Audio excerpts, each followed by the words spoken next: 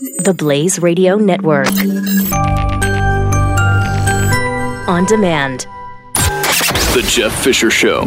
Saturday mornings, 9 to noon Eastern. On the Blaze Radio Network. It's hard for me to believe that if you find a place that's less than desirable, you don't just move on. But according to this study, 3,066 U.S. workers, a study by the RAND Corporation, Harvard Medical School, and the University of California in Los Angeles, nearly 1 in 5 workers say they face a hostile or threatening environment at work. Can you believe that? Can you believe that people get threatened at work? I mean, if people would just do their jobs, they wouldn't get threatened. It's real simple.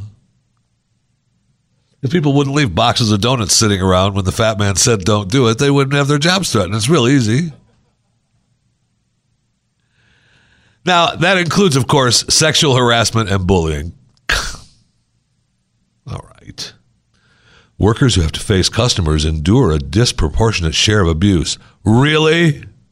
Isn't that part of customer service? Of course, some customers you get treated like crap. That's what it is. There's also customers that treat you nice, and you're happy on those days when your customer treats you nice. When I can't tell you the number of times, because it never happens, I can't tell you the number of times that people have said, oh, it's so nice to have someone say thank you and smile today. It's just been a rough day. A lot of people have been complaining.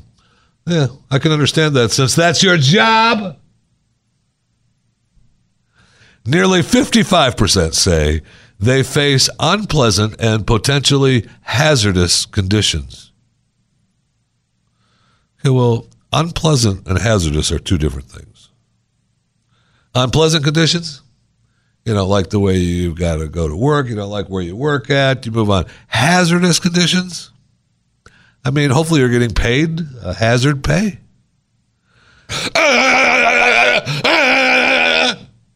Anyway, every job is 55% say they face unpleasant, potentially hazardous conditions. Whatever. Nearly 3/4 say they spend at least a fourth of their time on the job in intense or repetitive physical labor. Now, according to one of the lead authors, Nicole Mastas, a Harvard Medical School economist, I was surprised at how physically demanding jobs were. Were you? Were you, Miss Harvard? Oh, you mean those construction jobs, people actually work physical labor? Yeah. Yeah, they do, Miss Economist. You know, the economy that you look at every day in your little paperwork about those factory jobs and stuff, yeah, those people are working physical labor. You know, the roads you drive on? Yeah, those were made from physical labor. Oh, I was surprised at how physically demanding jobs were. Thank you, Harvard Medical School economist. Telecommuting is rare. 78% say they are required to be present in their workplace during working hours. That's changing pretty fast, though. Especially if you become a person that nobody wants to see. They're pretty easy at saying, why don't you just work from home? Oh, okay. Good idea. So that's a little tip from me. Become the person that nobody wants around. Do the job good, but just become the person nobody wants around so they want you to. Why don't you just work from home? Oh, man, wish I had thought of that.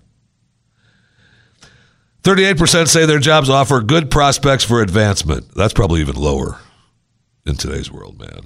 Oof, good luck. About half say they work on their own time to meet the demands of their job. I mean, really, that means that that's part of your job, right? If you're on salary, that's your job. Just do your freaking job. Shut up. Is that harassment? Is that bullying? Is that a threatening work environment? We appreciate you doing your job. Shut up.